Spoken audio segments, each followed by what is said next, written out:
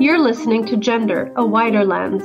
I'm Stella O'Malley, a psychotherapist in Ireland. And I'm Sasha Ayad, an adolescent therapist in the United States. Since 2016, my practice has been exclusively dedicated to gender questioning teens and families impacted by gender dysphoria. I also work with gender questioning teenagers, and I facilitated support meetings for families and individuals who've been impacted by gender issues. We're curious about the concept of gender and how it's unfolding in the wider culture. Join us as we look at gender through a wider lens. Hi, Sasha. Hi, Stella. How's it going? Good. Are you well? I'm well. How about yourself? I am. We're having a normal, cold, wet summer in Ireland. Okay. Sounds lovely and enticing. So today we're having our second listener question episode, and we really enjoyed doing the first one. It was great to hear from our audience members. People have written in on Twitter, on email, and all over Instagram, everywhere. We've gotten great messages. And so we wanted to do a bit of a follow-up. So we discussed last time all of these plans for future episodes that were sparked by listener questions. And so, we've done the Behind the Curtain series, which addressed the question of, well, how do you actually work with these young people in therapy? And so we hope that audience members have enjoyed that. We have gotten positive feedback about it. And we know there was a lot of interest in giftedness and overexcitability. And so we actually have a special guest that will be on sometime in the next couple of months here to talk more with us about that. And we also plan to do a series on parenting. We are aware that parenting an early onset gender dysphoria kid is quite different from adolescent onset, which is different from young adults. And of course, as you know from the GDSN, there are differences before a young person medicalizes versus after, whether there's estrangement or not. So there are a lot of complicated issues related to parenting that we want to cover. And then some other episodes that we were asked to do are episodes that you can listen to with your child. So we plan to kind of break down the common arguments that you hear from kids and from parents and try to provide a little empathy for one another. So that will be a really great episode coming up. And we want to cover things like stereotypes, suicide, puberty blockers, non-binary identities, power struggles, and most of those will also have a dedicated episode because they're such big topics. So today, Stella, we plan to answer some more listener questions. What do you think? Yeah, we got so many brilliant ideas and so many brilliant the ideas that we got from the listeners sparked further ideas in us. And I think we'll be kind of reading from these right up until we're old and grey. We'll be talking about different ones. So this email from a listener is very interesting. It's kind of about how to manage the costs of gender and, the issues relating to gender when the child is in their early 20s. So I'll read out bits of it and people will gather the story from it. So I'm the mother of a 23-year-old daughter, the third of 4 children. And in 2021, she told me that she'd been exploring questions of her gender with the counsellor whom she began seeing around a year earlier. We didn't talk about our exploration much, and we failed to realise how serious she was. But the sad fact is that we'd been fearful of talking to her, and also basically we'd been in denial. She'd made clear that she didn't want any longer for me to open any of her medical or her insurance bills, something I'd always done as a matter of course, so that I could pay all the fees. This process had provided my main way to learn what she was doing medically. She'd insisted that since she was an adult, she was entitled to have autonomy over her body and its care. And then the care that she had decided that we must pay for came suddenly to include medical transition. A quick medicalisation of what she has determined is the only sure way she can see a future for herself. I sheepishly said that I meant even payment of her own medical debts. The response was a shocked, "You want me to pay for my medical expenses?" Yeah, so the mom had asked the daughter to start paying for her own medical expenses. So continue on. Anyway, even talking about the money is embarrassing. It's so crass, so insignificant in the big picture. We don't want to wield it as in a power play. But we also have limited resources and other kids to consider, and our own integrity about not wanting to pay for what looks like a terrible disservice to our immature child, mixed up in all this. The money matters. I'd love to hear you reflect on it. By the way, this morning I felt a shift in my despairing response to our situation when I heard Sasha talk about the advice that had stuck with her in the early days of working with gender-troubled young people. I may begin to find the ability to accept that a medical transition is going to happen. Our child is entering a period of learning many lessons about how to be an adult. She may come through it. So I'm happy at the end of this to discuss what piece of advice I was talking about, because I know exactly what this mom is referring to. I'm happy to share more about that later. But what do you think of this? Should you say it now or should I say it now? Yeah, well, you have us all on tenterhooks. Okay. The suspense will just destroy everyone. So when I started doing this work, one of the avenues of education and exploration that I underwent to try and understand this was learning more about group identification. And one version of that, not the only thing, is what happens when people join really extremist religions or cults or political ideologies.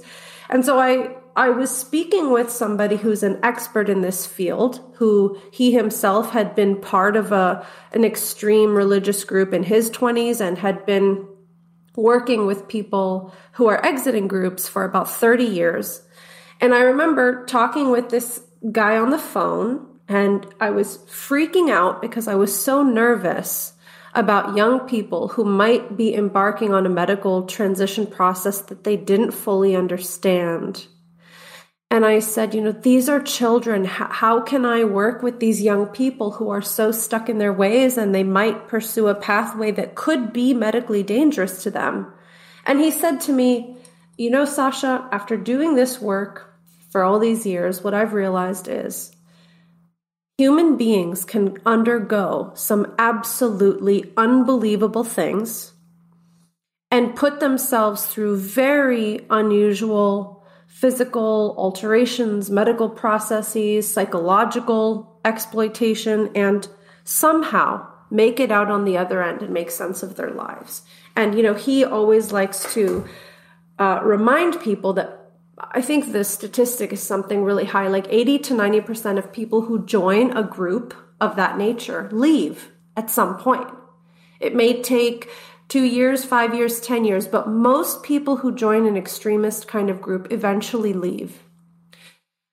And so speaking to him at the time, this was around 2016 or 17. I was very new to this work. I was almost annoyed by how flip it seemed to me, the advice he gave me.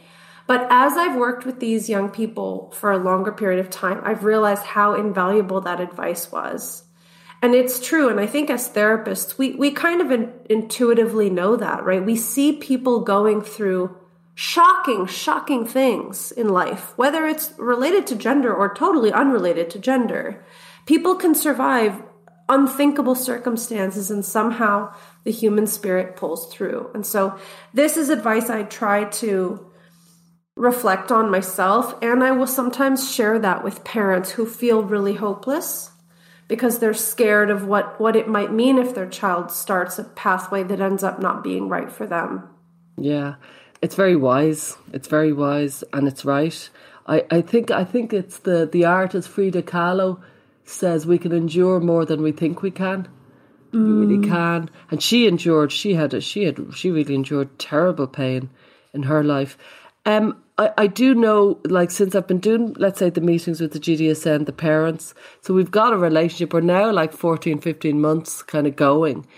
And so I've seen this arc, and I've kind of, I had lived through, but when you're living through with quite a lot of people, if you follow me, I'm seeing quite a few parents with this arc, and you have to be so careful not to be flip. And I'm sure I sometimes accidentally am, but I try not to be, because it's a really deep and dark but heartening message in its own way. It's a complex point, and it really needs to be said. It really needs to be said because people go into deep despair.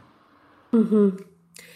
And on the other side of that, sometimes I wonder, just from a personal standpoint, at what place, at what point do parents need to accept where their child is? And this is a hard question for me, and I'll tell you why. I have met so many transgender adults who share our concerns about the quick medicalization of children. And through getting to know these individuals, I've often wondered, where do their parents fall? Are they accepted by their families? And it's really tricky because, I've built my whole kind of perspective on the fact that I don't think medical transition should be framed as something necessary. I think it should be framed as a last resort.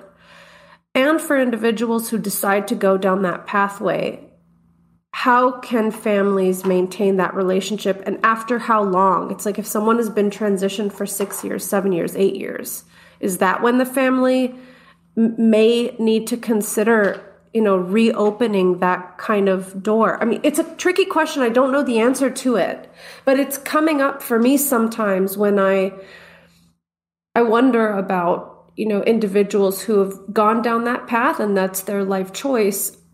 How can families hold these perspectives and at the same time stay in relationship with their child? Yeah, and I think you're right. I think that particular question that you've just raised is going to be a big question in the coming years. A big, big question. I feel a lot of parents find it very difficult at the start, and I think they should be given room to. It's very difficult to live with your adult daughter who has one voice and one physique, and then changes to a different voice and a different physique, and also a kind of a different personality. Well, yeah, really. So it's very hard to renegotiate it's a different person with a different name. Everything is different. And yet they're the same because they've the same eyes, So you're talking really, really, you're trying to hold a real difficult space. And if the parents need space to relearn who is their child, I think that's fair enough. I think you can't really hurry that process too quickly along. I think everybody's renegotiating there. It does remind me of that prayer from Alcoholics Anonymous that often gets referenced in the GDSN meetings. Something like, please grant me the serenity to accept the things I cannot change, the courage to change the things I can, and the wisdom to know the difference. Because that's kind of what we need in life. Although if you can do that, you can do anything, really. It's very, very hard. I do think parents are coming around when the child starts medicalising. I think that's when the parent needs to start rearranging their view of the future and just kind of on some level realising, okay, I have a different path than I thought I had. And, sometimes you have to step out to step back in again. So maybe we'll do an episode on that. In our parenting series, I imagine this is going to come up a lot. So let's keep that in our back pockets, as we like to say. And let's think about this parent's question. So essentially, she's talking about this conflict that she feels, wanting to be supportive to her child, wanting to still be involved as a parent, yet not wanting to pay for a medical transition process that mom genuinely feels is not the best step for her child. And I've heard you talk about how the system is a little bit different in Ireland than it may be here in the United States with insurance and that sort of thing. But I guess, what is your initial reaction to mom's question here? This is a really big issue that comes up for parents of adults. I think she's a very loving and engaged mother, and I don't know if I'd be as kind and as loving. If I was paying out, I think I would need to know what I'm paying out on. And I think it is appropriate that for as long as I was paying the bills, I have a right to see the bill, would be my... And I don't think I'd yield to that right. I think I would say the day you can open your own bill and pay your bill is the day I stop looking at those bills. Because that's autonomy. While the 23-year-old argued with the mother that she needed bodily autonomy, if she wanted bodily autonomy, then she needs to pay for it because, with privilege comes responsibility. And so I really think the autonomy is really in the parents. I know I might be coming hard line here, but I strongly believe it, if I'm honest, that if the parent is paying for it, therefore the parent has a right to input on it. Now, I do think this is an unfortunate development that college has created, where parents are paying for college and then suddenly parents become part of the college course. And that is unfortunate, the consumer kind of model. But that's my, what are your initial feelings? Because I think I'm a bit hardline. No, I mean, I think what you're saying makes sense. Just as for context, I mean, in many, many families, a young adult child will stay on their parents' insurance till their mid-20s. That's pretty common here. So, I think it only becomes a real conflict when the child is trying to embark on some sort of medical procedure that the family doesn't want to be responsible for and doesn't want to contribute to, which is exactly where this family is right now. Is there any other kind of medical scenario where parents don't tend to balk at? Maybe cosmetic surgery is what's occurring to me for kids in their, let's say, early 20s or late teens. Off the top of my head, I'm not sure there's much else that comes up. I mean, I could see perhaps if there was a young person who wanted birth control or something and their parents didn't approve, things like that. But that would happen. I don't know. I don't know if that would be exactly the same thing. But, I think it's interesting that when the parents said, we don't want to pay for discretionary medical procedures, the daughter was quite shocked. And I think this also goes to show how young people who are pursuing medical transition really think of it as a necessity. And that's part of the kind of whole framing around this. And this is a really big issue that's very hard because parents are coming at it from one angle and the young person's coming at it from a different angle. And of course, I tend to agree with the parents in these cases.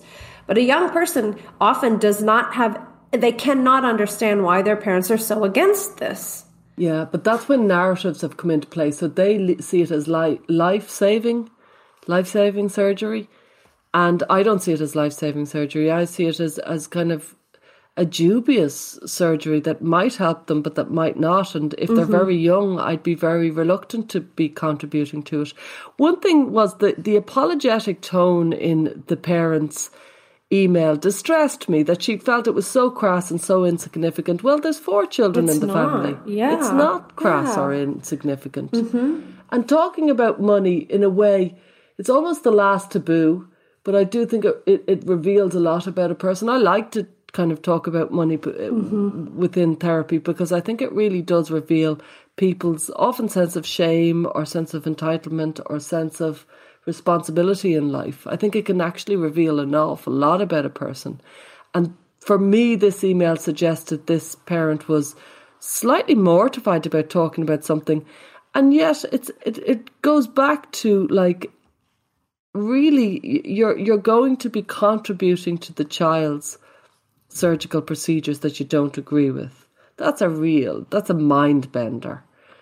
And I wonder what will be the protocol in the future when the kind of gender issue has kind of calmed down a little bit and will be less emotional, and there'll be a few kind of reflexive, this is generally the protocol. I wonder what that one will be about paying for surgery you do not agree with. Well, I wonder if we have any thoughts for this mom, because I get the sense that she needs to figure out exactly what her options are here. And I tend to think that honesty is really important. And, when the daughter was shocked that mom wanted her to pay for her own medical expenses, I think it's worth having a conversation about that, where mom explains to her that she's framing it in a way that doesn't reflect mom's perspective. It's not that mom won't pay for her medical expenses. For example, if this young person got diagnosed with diabetes or something and needed insulin, I'm sure mom would gladly fork out any money needed to pay for it.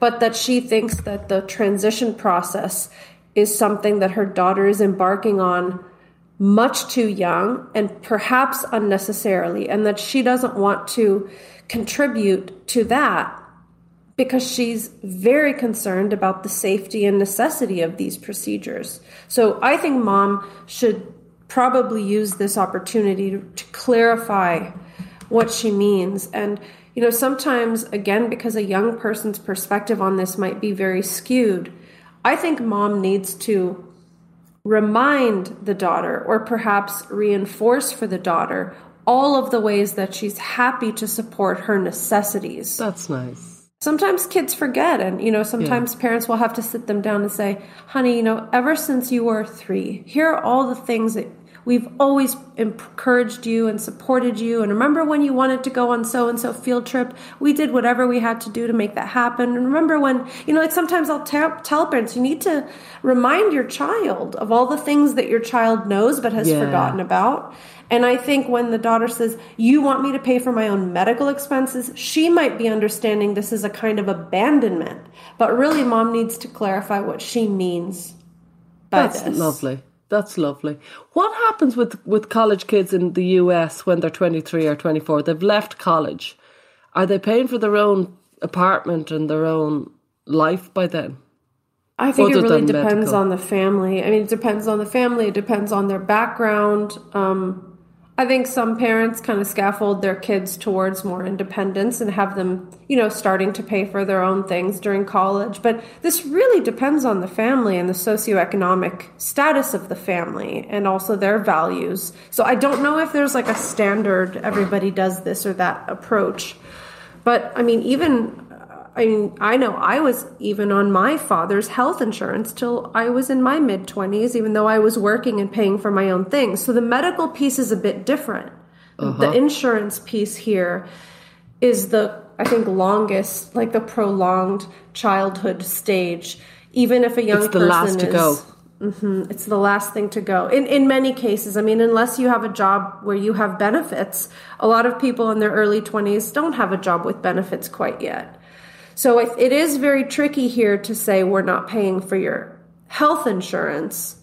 But I think it's a different thing to say, if you are using our insurance to get so-and-so procedures, those are not things we're comfortable paying for, and here are the reasons why.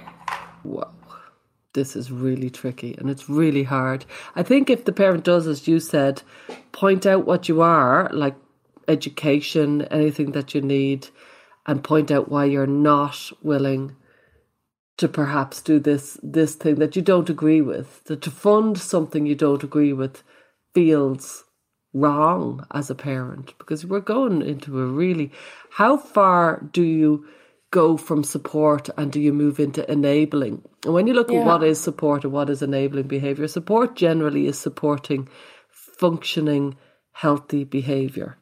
Enabling is generally supporting dysfunctional behaviour. It's a good rule of thumb to know whether you're enabling or you're supporting.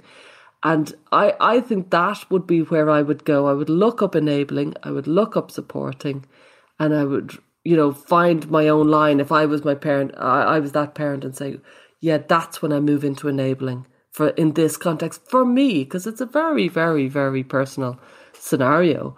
But I would see that as the kind of the guidance. I think two quick things that I thought are important to bring up is that I think the fact that insurance covers a lot of these procedures is one of the reasons that so many young people are able to access these interventions with such ease.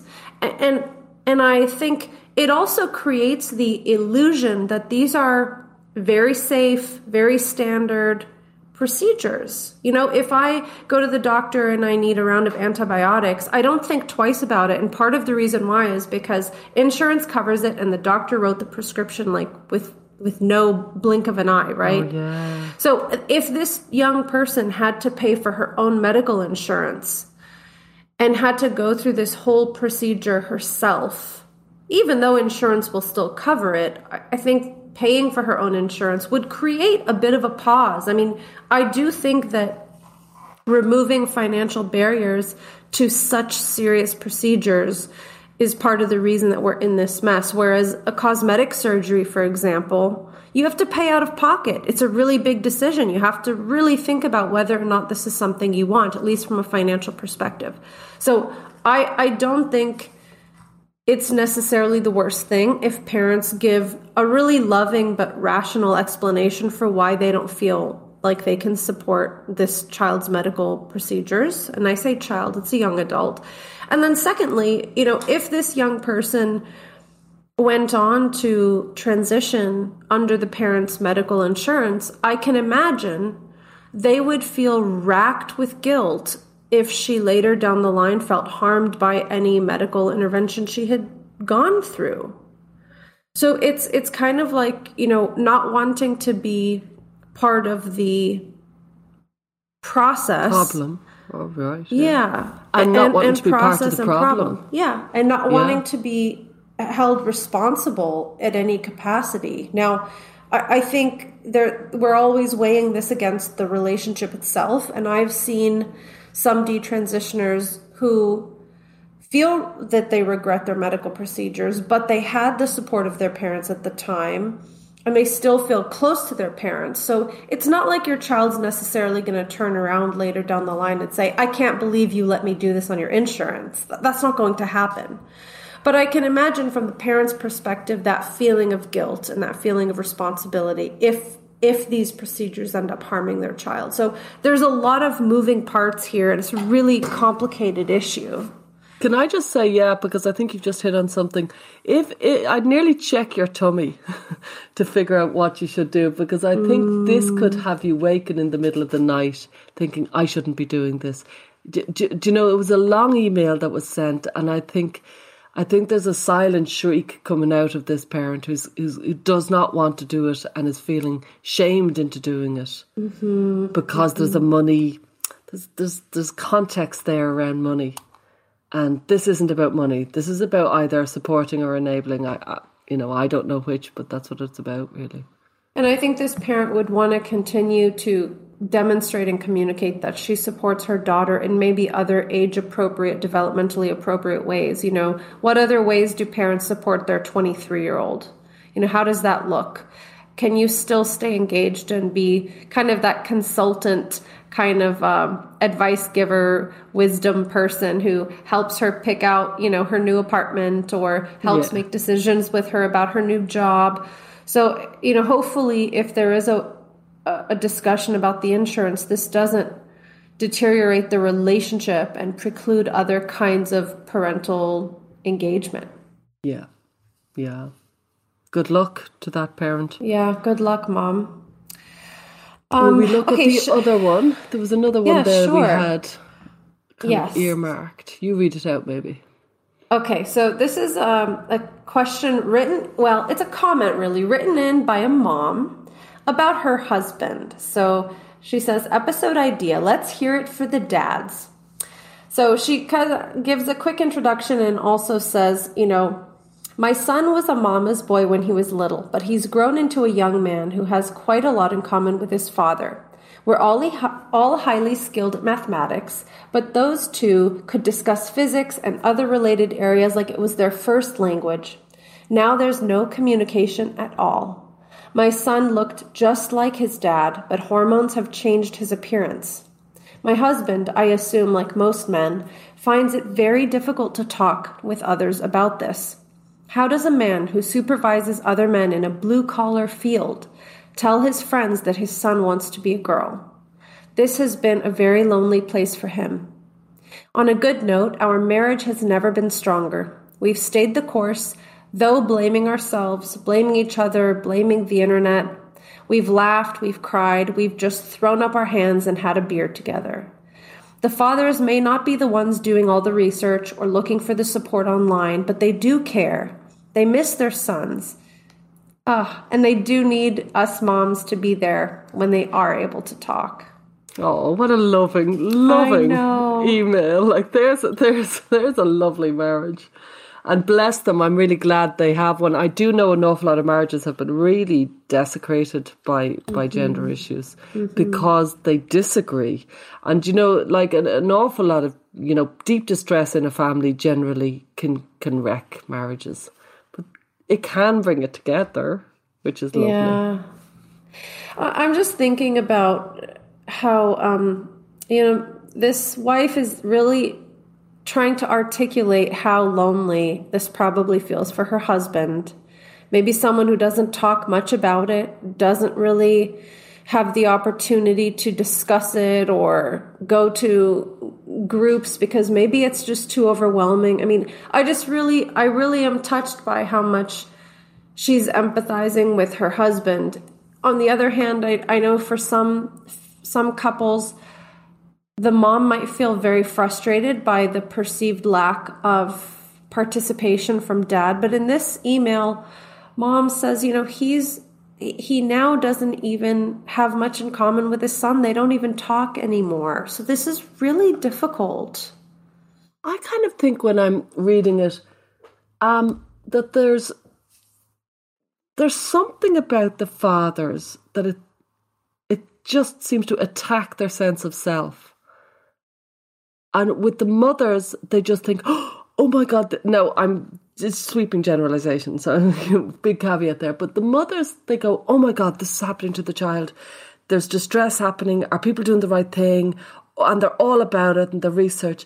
Well, the father, whether it's a girl transition to a boy or a boy transition to a girl, there's something about it that seems to go to their very sense of what it is to be a man. As in, this is my daughter changing to be like me, or else this is my son. I don't know why I perceived this, but I do know that we did the stats for the GDSN, the parent meetings that we have, and of hundreds and hundreds of people who've come to meetings over the year, 95% are mothers. Now, mothers would probably go to meetings more in general, but I do know in AA and Alcoholics Anonymous and stuff, there's many, many men at them. So it's not always the case. But for this, it's very, very noticeable. And very often within the 5% who are fathers, some of them will be single fathers who have to be there, if you follow me. As in, there is no mother to take that. What do you think of that? Yeah, I mean, I tend to think about there's several kind of iterations of this that I've seen. I think in some cases, which these are really a minority of cases, to be honest, but in some cases, the father is so overwhelmed and distressed that he really just completely withdraws. And that is a situation where maybe the child and father don't really communicate at all anymore. This is a very sad development, and I mean, I don't wish this on any family. It's really awful. I also think that sometimes if you look at the family as a system, each parent ends up holding kind of an opposite pole. And so with the moms sometimes being most engaged, most research, most trying to resolve the problem, doing everything, the dad ends up, whether it's a conscious decision or not, the dad ends up being the person who's trying to diffuse conflict, trying to keep things light. Sometimes young people will say, every time I talk to my mom about gender, we get into this political debate, but my dad is more neutral about it. So, whether this is a good thing or a bad thing, I'm not quite sure. But what I do know is that sometimes the dad is able to hold that more neutral pole. Sometimes it's deliberate. Sometimes maybe it's because dad is so terrified of really what's going on that he'd rather not talk about it. I don't know.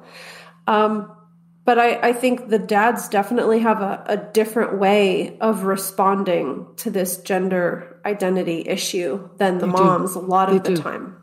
Yeah. The moms educate themselves very much, and I think, and they go in and they explore it.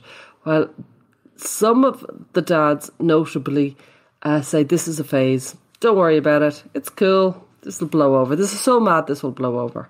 And they hold that line very, very deep into, a child's kind of trans identification. And others seem to just disconnect, plug out, can't deal, I just can't deal. I have seen a few parents, mothers, really use the dads in a very practical way, where they go and they, the dad isn't doing the emotional fallout, isn't doing the kind of information, but is doing the driving to far away to get them to whatever activity the mother has designated in the situation. So the father is kind of doing the jobs that are needed to be done, and also sometimes acting as the buffer that is needed, because the intensity of the mother is a whole other issue, if you follow me, and the extraordinary absorption of the mother is a whole issue. I suppose if you could have a mix between the dad and the mom, which is I suppose what parents are, you'd probably get it right. Yeah, I mean, I think sometimes it just feels like if dad was as engaged as mom, it would just be so intense. Explosive. Yeah. And I understand completely. I mean, I work with these moms. They're amazing. Yeah. And they have really tried to take on what seems like a completely insurmountable obstacle. I mean, it's incredibly brave and ambitious. And the kid is working through something really difficult, and this tension between mom and child sometimes, I think, can exacerbate all of these issues. It's a tough place to be. I mean, I don't know if there's a great resolution here, but I do think somewhere between extreme ends of the poles here is probably the best place to land. It's very hard to end up there. Yeah, I do want to make sure though, like, this is a lovely email and well done and it's gorgeous, but I want to flag that, like, look after your marriage. If you're at war about this, try to take some time out and find some sort of middle ground, because you don't want to lose your marriage, and you just don't want to lose your marriage on the basis of an issue that you can't agree on. That there must be a way to find some sort of common ground, if at all possible. Can you say more about that? Because I imagine this comes up at GDSN and other places. It's coming up on such a level, you know what I mean? Because let's say the father thinks it's a phase and will not engage and won't take it very seriously, and the mother is like taking it incredibly seriously, and there's a coldness happening, and there's a kind of a disconnect and an alienation and a real genuine dark night of the soul for the marriage, where the father thinks she's being intense and she's over the top and she needs to calm down. The mother, he's thinking of, his wife. The wife is thinking, no, he's disconnected and he's not taking it seriously, and this is the most serious thing that's ever happened in our family. And the child is between the two, and it's really causing very significant problems in marriages. And I often think of kind of marriage counselling and things like that, we do know as parents that you're meant to have some sort of united front. You're meant to have some sort of agreement. And if you disagree with this very big issue about how to approach it, I can see why big splits happen. And yet it's such an important time that I would say, if at all possible, find your middle ground there.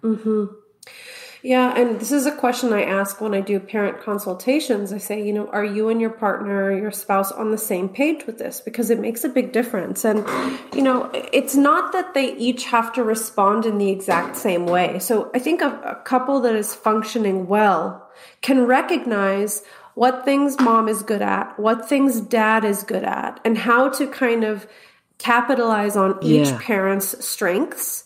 And they can kind of deliberately divvy up that parenting strategy. I mean, I often say parenting through the ROGD process is like, you have to be very strategic, and you have to kind of agree on, okay, who's going to do what. And sometimes there's a call to like redistribute the parenting role. So, if mom is in a heightened conflict with the child, maybe try to loosen that up by giving mom more fun things to do with the kid. And then maybe dad will take on more of the disciplinary things, or vice versa, depending on the situation. But it's not that both parents have to be doing the exact same thing, but it is that they have to work together as a unit and complement each other as best as they can for the same outcome, which is we want to support our child, we want to slow things down, and we want to give our kid the opportunity to make sound decisions. So It can be very difficult if there's a lot of antagonism between the parents, or if they have very explicitly different perspectives on what should be done. And, the extreme cases of this are cases where, one parent wants to explicitly affirm and the other parent is not. And I've seen lots of cases where there's a divorce and some kind of a custody battle where this gender thing ends up becoming, the child becomes kind of like a pawn in between the parental Absolutely. resentment. And this is a disaster. It's really hard. A proper homegrown disaster is what that is. And the parent who wants to affirm has such an easy ride, and the parent who doesn't has such a difficult ride in that context. Like an absolute awful place, the parent who doesn't want to affirm, which, let's face it, they're just two different approaches to the same issue. But the parent who doesn't want to affirm gets really put in the doghouse from the child and from the other parent. It's usually the professionals in the life of the child. I mean, that's so hard. Yeah. And it's not even like good cop, bad cop. This is kind of villain parent, monster parent versus saintly parent. And that's not an accurate narrative, because when a parent doesn't want to affirm, in my experience, now not always, I'm sure there's lots of other reasons, but in my experience it's because the parent fears about the heavy burden of medical transition and fears about the road ahead for the child. It's not transphobia. It's a genuine concern of, distressing your body when maybe you could avoid it. That's where it's rooted. So it's not fair to call that parent a monster just because they're looking at the long-term kind of impact. What this question made me, or this comment just made me think about the fact that someone's outward response, and I hope I don't get skewered for saying this, but I think men in particular, they express themselves in a very different way than women. And I would be curious about the fact that they are probably suffering in their own private way, and not to take a husband's withdrawal as a sign that he doesn't care. It's probably just a very different, maybe not as helpful, maybe not as participatory, but a different way of trying to process something that feels insurmountable to him too. So I just want to kind of empathize with the dads and their own way of trying to deal with this and trying to parent through this. It's really hard. And of course it leaves moms with a disproportionate burden sometimes. And I'm sure that's incredibly hard. But this is hard for everybody involved, I guess, is what I'm trying to say. It really is. And we have different ways to be distressed. And, in many ways, education and therapy has been feminized to an inappropriate degree. And so men can sometimes feel like kind of fish out of water in the therapeutic realm and in the education realm and in the parenting realm. So they're kind of there. I make the money and I do the ball games with the kids, and and this touchy-feely and talk about your feelings is just so anathema to them that it's not fair to ask men to be more like women, if you follow me. Just like it's not fair to ask women to be more like men, that they have their own way. Having said that, I have extraordinary sympathy for the mothers who seem to be carrying such a burden. Yeah, for sure. Okay, so let's kind of go to some of the topics that were raised in some of the emails and correspondence we got. So maybe we could touch on a couple of these. And then, as we mentioned at the beginning, we're going to be doing whole episodes on many. So here's one that was interesting, Stella.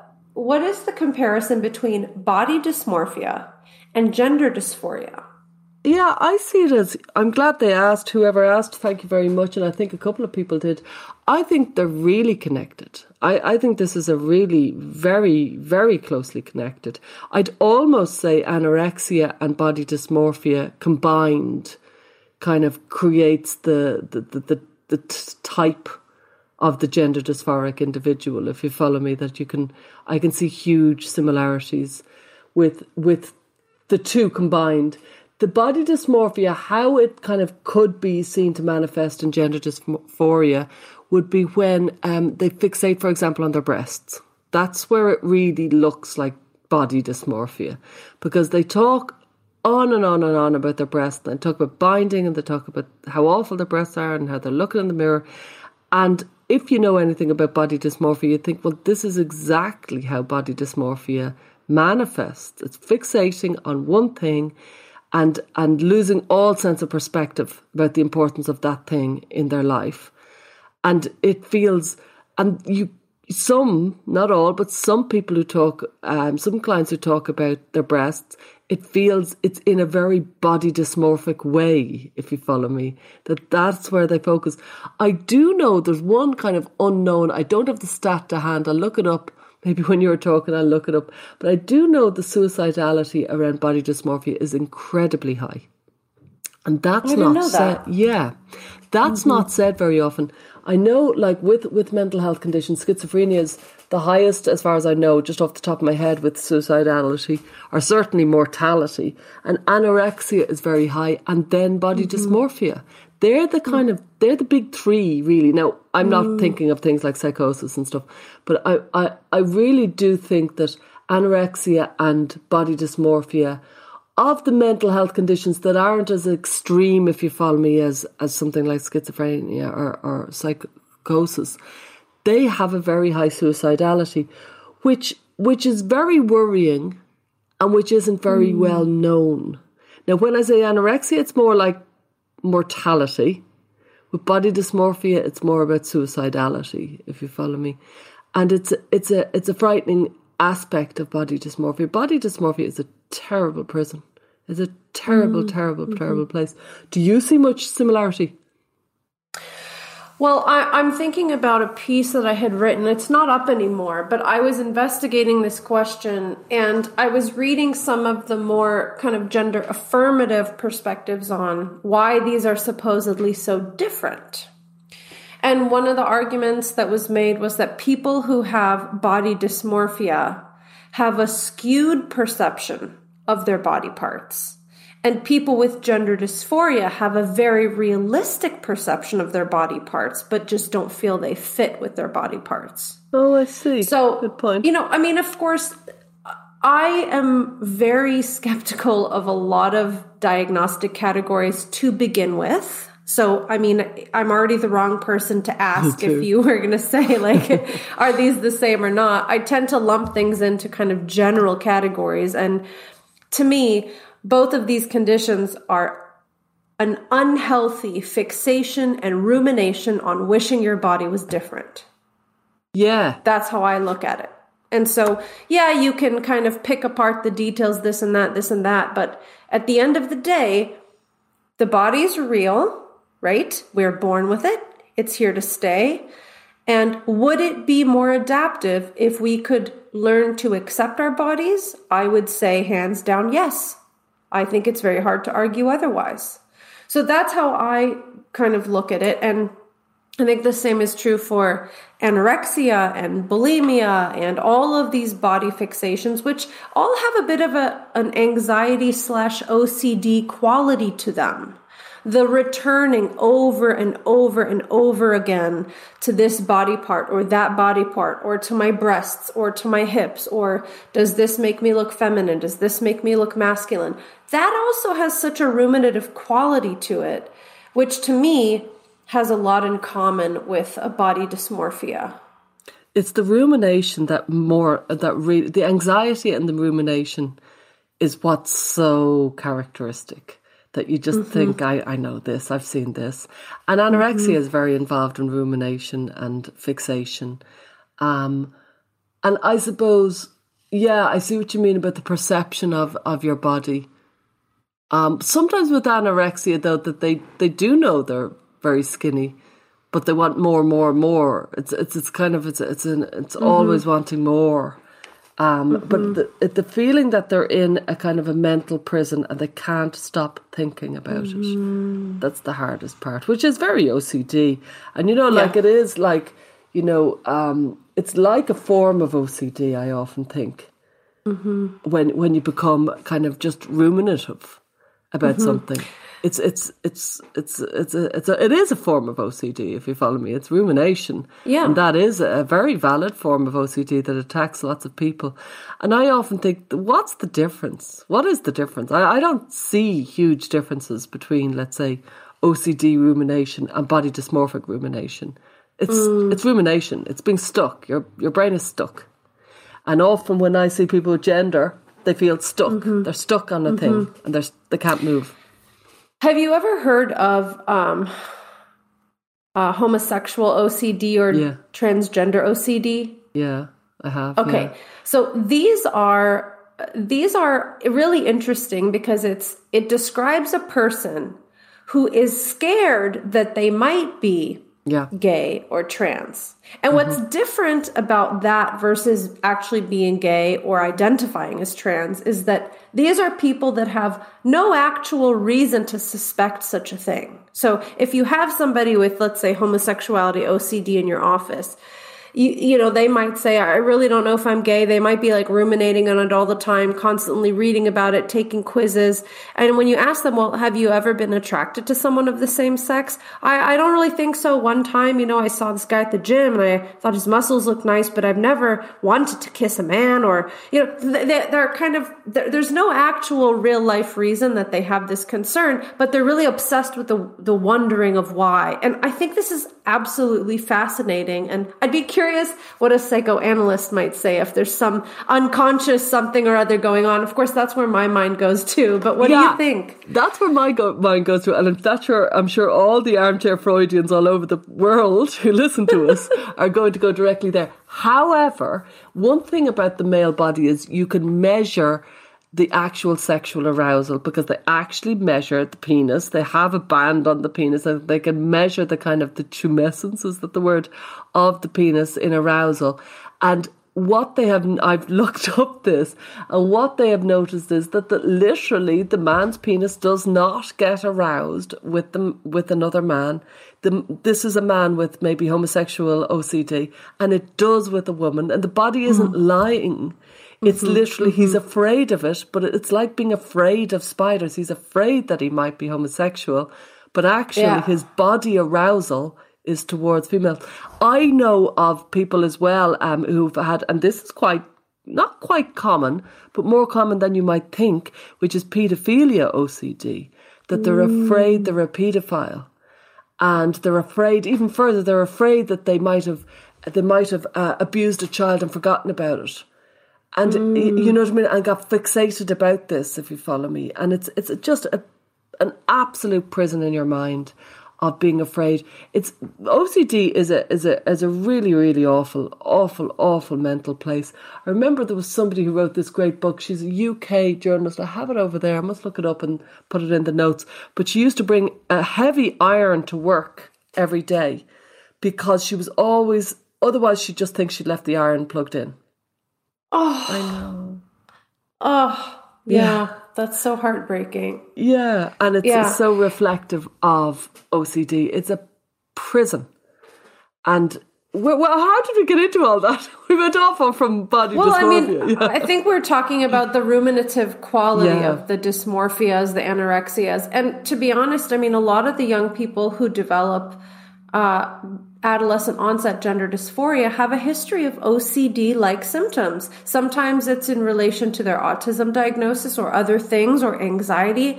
But, you know, there's been a few articles I've seen recently about transgender OCD, which is the same thing of like wondering constantly if you might be trans. And I also can't help but wonder what the confluence is of social media use. And if you're taking all these quizzes constantly online, I mean, it's a bit of a chicken egg question. Can spending a lot of time on certain types of internet sites create a bit of a paranoia about your sexual identity? Like I remember hearing Aaron Kimberly, who did an interview with Benjamin Boyce.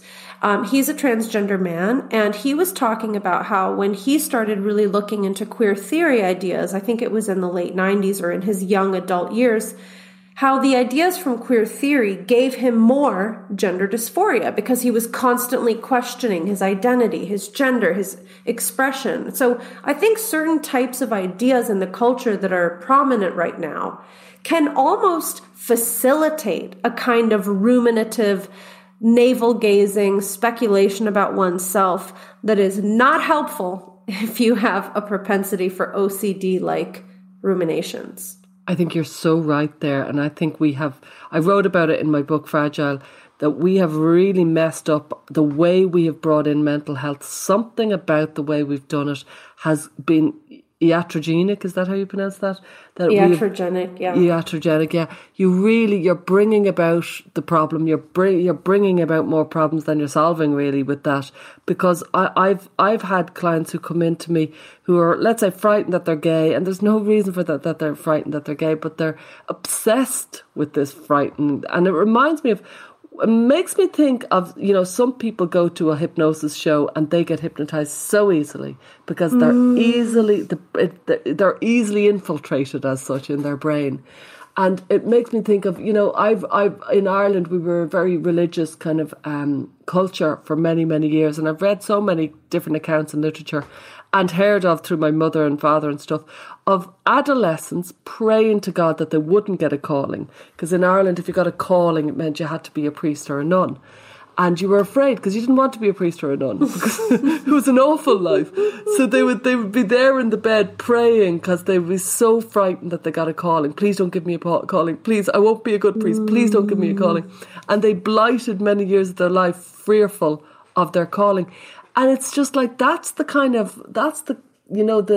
culture-bound syndromes, isn't it? That these things come in to the water and the fear, some people, they take up on it. Well, that's how I read it now. I don't know, is that how you read it? But that's how I read it.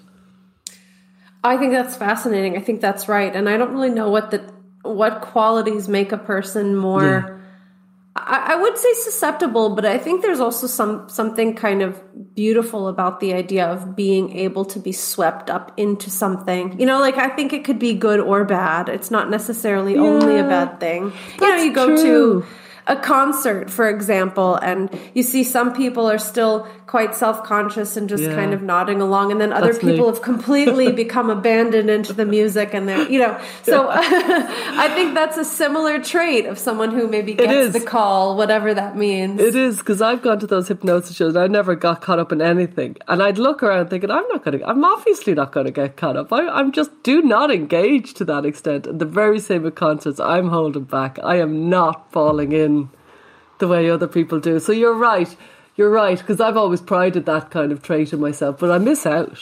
I must miss out on the kind of utter spontaneity and the absolute yielding to something that must be very, very satisfying, that I've never had a bit of. It's interesting. I'll tell a little personal story. A long time ago, I was in a small town in Texas. Don't ask me how this, I ended up here, but I was in a small little rural town in Texas, and I attended like a very, very interesting charismatic church, like a Southern Baptist church that was charismatic. And people in the congregation were being called up by the preacher, and he was kind of laying his hands on people, and they were falling. They were like fainting. And I was called up, and this poor preacher kept smacking me on the head, and I wouldn't fall. And I think I don't know if it was embarrassing, but he eventually just gave up. What were you like? He kept trying to whack me with... I just was like, this is not going to work. I just thought this is not going to work for me. And it did not work for me. There you go. For better or for worse, I think it was a positive thing. I stayed vertical. But yeah, I mean, I always think about that because some people are, maybe I just was in the wrong context. Maybe that wasn't my particular place to lose my sense of I think it's a personality type. There's certain people who just fall right into things, right in. And it's incredibly endearing, if you follow me, but it's frightening, if you follow me. When you see people who do fall in, it's like, wow, that's frighteningly vulnerable in its way. It's very vulnerable. I think it's very vulnerable. We all have different things that can elicit our vulnerability, but I think for me, that was just not the thing. There are lots of other things, though. Well, this was an interesting episode because I think we really were able to touch on the parental experience. This is something that you and I work with a lot as parents who are looking for support, wanting to share their perspective. And we look forward to some of these full-length episodes that we continue to work on. Got some great ideas, and we're going to actually give whole episodes to some listeners' questions, which will be in the future. Thanks for joining us this week on Gender, A Wider Lens.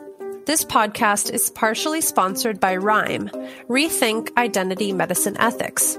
RIME is a nonprofit organization dedicated to improving the long-term care for gender-variant individuals. Visit rethinkime.org to learn more. If you found value in our show, please review us on iTunes and subscribe so you never miss an episode. And you can follow us on Twitter, Facebook or Instagram. Just go to our link tree. That's linktr.ee/widerlenspod. Our discussions are for educational purposes only and are not intended as a substitute for mental health services.